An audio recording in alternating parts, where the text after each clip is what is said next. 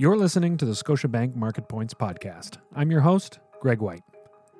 Market Points is part of the Knowledge Capital series, a collection of audio, video, and written commentary from Scotiabank Global Banking and Markets leaders designed to provide you with timely insights and analysis. Q3 earnings for the Canadian banks come in strong again, beating the street by a comfortable margin. Manny Grauman, Managing Director covering Canadian Financial Services at Scotiabank, returns to the podcast to decipher the results and share his thoughts on the outlook for the Canadian banking sector. Hi, Manny. Great to have you back on the podcast. It's great to be here again. Another busy bank earnings season is in the rearview mirror, so it's always good to check in and to talk about what we learned from the banks this time around.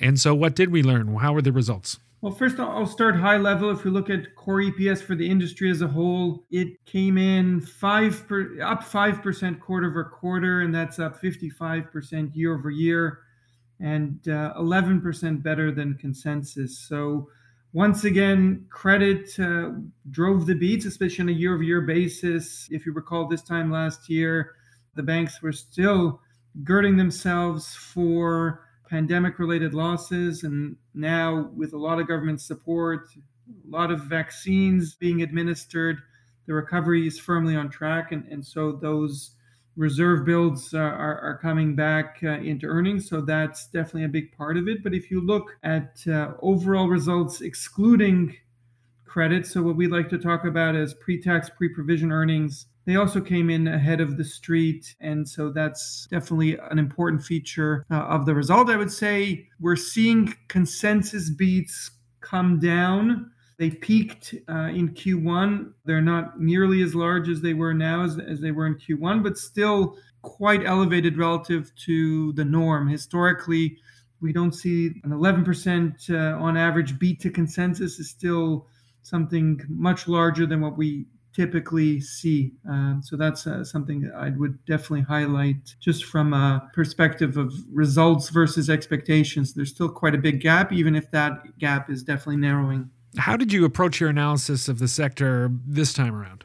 For a while now, we've been assuming that the banks deliver results that are better than what the street is assuming, and that's been a very good policy. So the beat versus consensus, as I mentioned, was 11%. It was 8% better than us. So we were closer to the bullseye, but still not quite there. One key area, I would say, where I was expecting, not bad news, but I was definitely expecting credit numbers to be a little bit worse.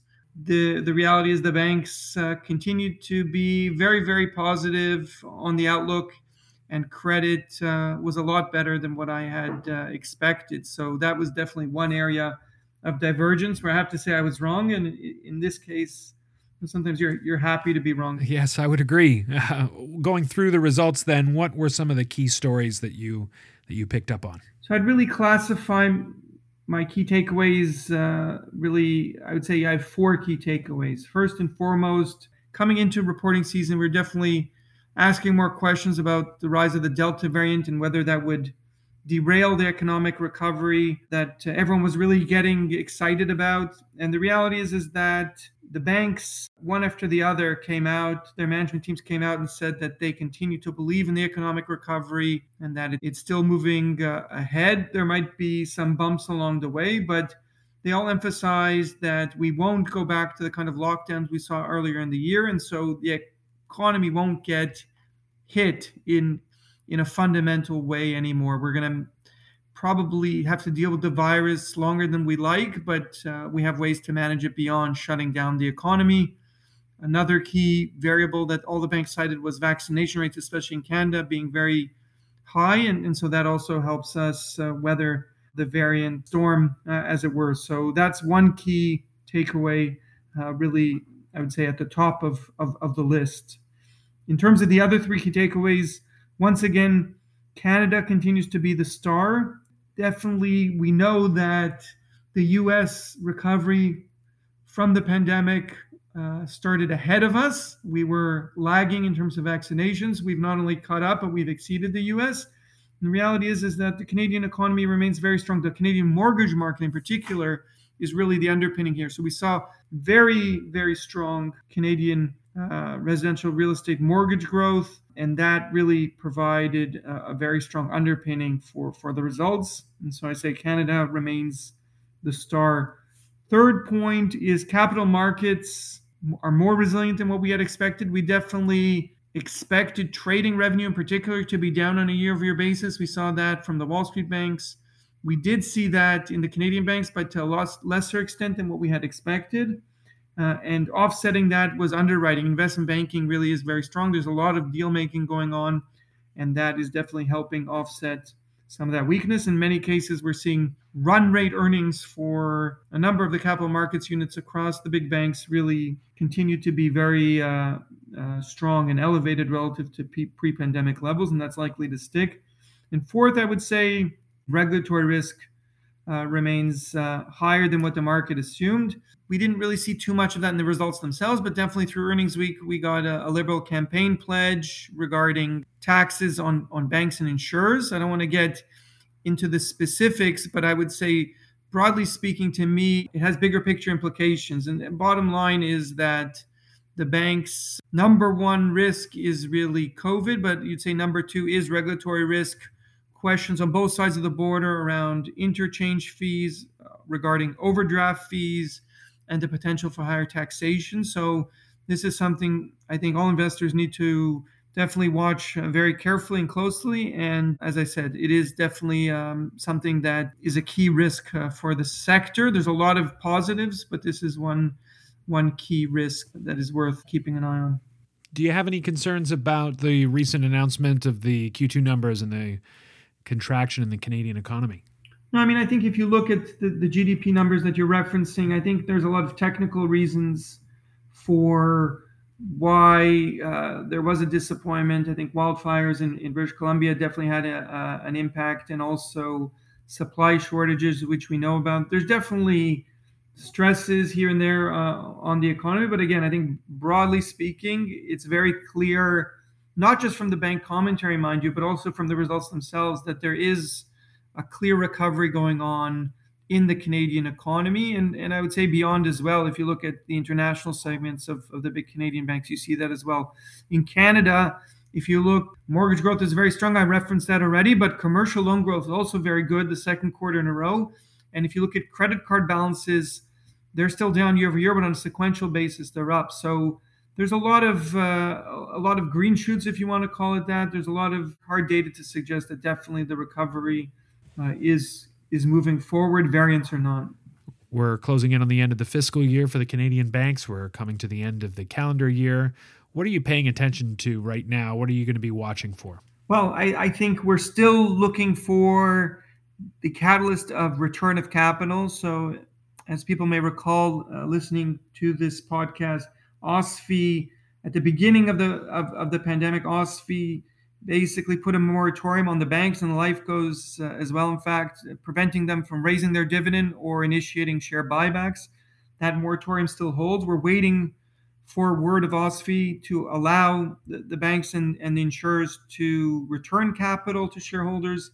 My expectation is that should come early in the fiscal year. So early in November, I think we'll start to see banks return capital to shareholders in a bigger way. And I think that will help the stock move forward. So that's one thing that definitely I'm looking forward to. I think we don't get any announcement on that until after the election. So it's still, call it 2 weeks away at least. I think it's going to be quiet until then. But that's one thing that I'm definitely looking forward to. Besides that, I'm a big believer you keep it simple. It's really about seeing that recovery continue to move forward, making sure the Delta variant or COVID as a whole doesn't throw us any other curveballs. And what I'm really looking for is just that sequential improvements quarter after quarter. I want to see the economy and by extension banks' loan books and bank performance continue to move from, as they say, from the lower left to the top right, just continue to improve. And that's really the focus here.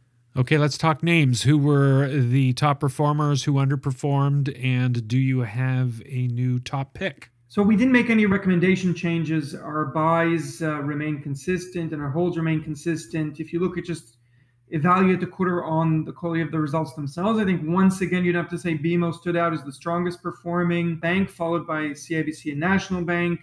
At the bottom of the pack, TD is there at the bottom slot, again, I would say. But broadly speaking, I think that, we talk about the rank order, but I would say broadly speaking, definitely an encouraging result for the sector as a whole. In terms of the pecking order, we came into the quarter with Royal really as our favorite name, and that was partly a function of just the improving domestic results that Royal put up in Q2, also very bullish commentary from bank management, from the CEO in particular, and the sense that they were really poised to really benefit from the recovery. There's also a defensive element there as well, and especially coming into Q3, as I mentioned before, with the rise of the Delta variant, we're getting a little bit more concerned about that. So Royal kind of ticked both boxes. This time around, coming out of Q3 results, I would actually take Royal down a little, just on a relative basis, and really put BMO up in that top spot. And partly it's a function of just remarkable performance. And it's not just this quarter, but you go back a few quarters for the year to date, just to give you a sense of the magnitude. Again, if we look at a sense of earnings growth without the noise from credit on a pre-tax, pre-provision basis, earnings growth was up 21% for BMO on a year-to-date basis. That's a really big number, by far the top of the group. Operating leverage on a year-to-date basis plus 7%. You tend to not see these kinds of numbers. So very, very strong performance. On top of that, what I would highlight is that valuation for the bank remains very attractive. And in fact, if you look at how the stock has traded through reporting season, despite being the best bank this quarter, BMO's actually underperformed. The stock has underperformed the peer group through earnings season, and the discount relative to the peer group on a next four quarter consensus earnings basis has only widened. So the stock is trading at a 6% discount based on next four quarter consensus earnings. And I just think that's mispriced. I think really valuation gives BMO the edge here. And so that really moves to the top of our pecking order right now. That was Meny Grauman, Managing Director covering Canadian Financial Services at Scotiabank. You can now find Scotiabank's Market Points on Apple Podcasts, Google Podcasts, Amazon Music, and Spotify. Don't miss an episode. Subscribe on your favorite podcast platform. And we want to hear from you. Please rate and review us. Your feedback helps us improve the capital markets content we create for you. You can also find more thought-leading content on our website, gbm.scotiabank.com. And you can also follow us on Twitter at ScotiabankGBM, as well as our LinkedIn showcase page under Scotiabank Global Banking and Markets. I'm Greg White. Thanks for listening. This communication does not constitute investment advice or any personal recommendation to invest in a financial instrument or investment research. This communication is provided for information and discussion purposes only. An investment decision should not be made solely on the basis of the contents of this communication. It is not to be construed as a solicitation or an offer to buy or sell any financial instruments and has no regard to the specific investment objectives, financial situation, or particular needs of any recipient.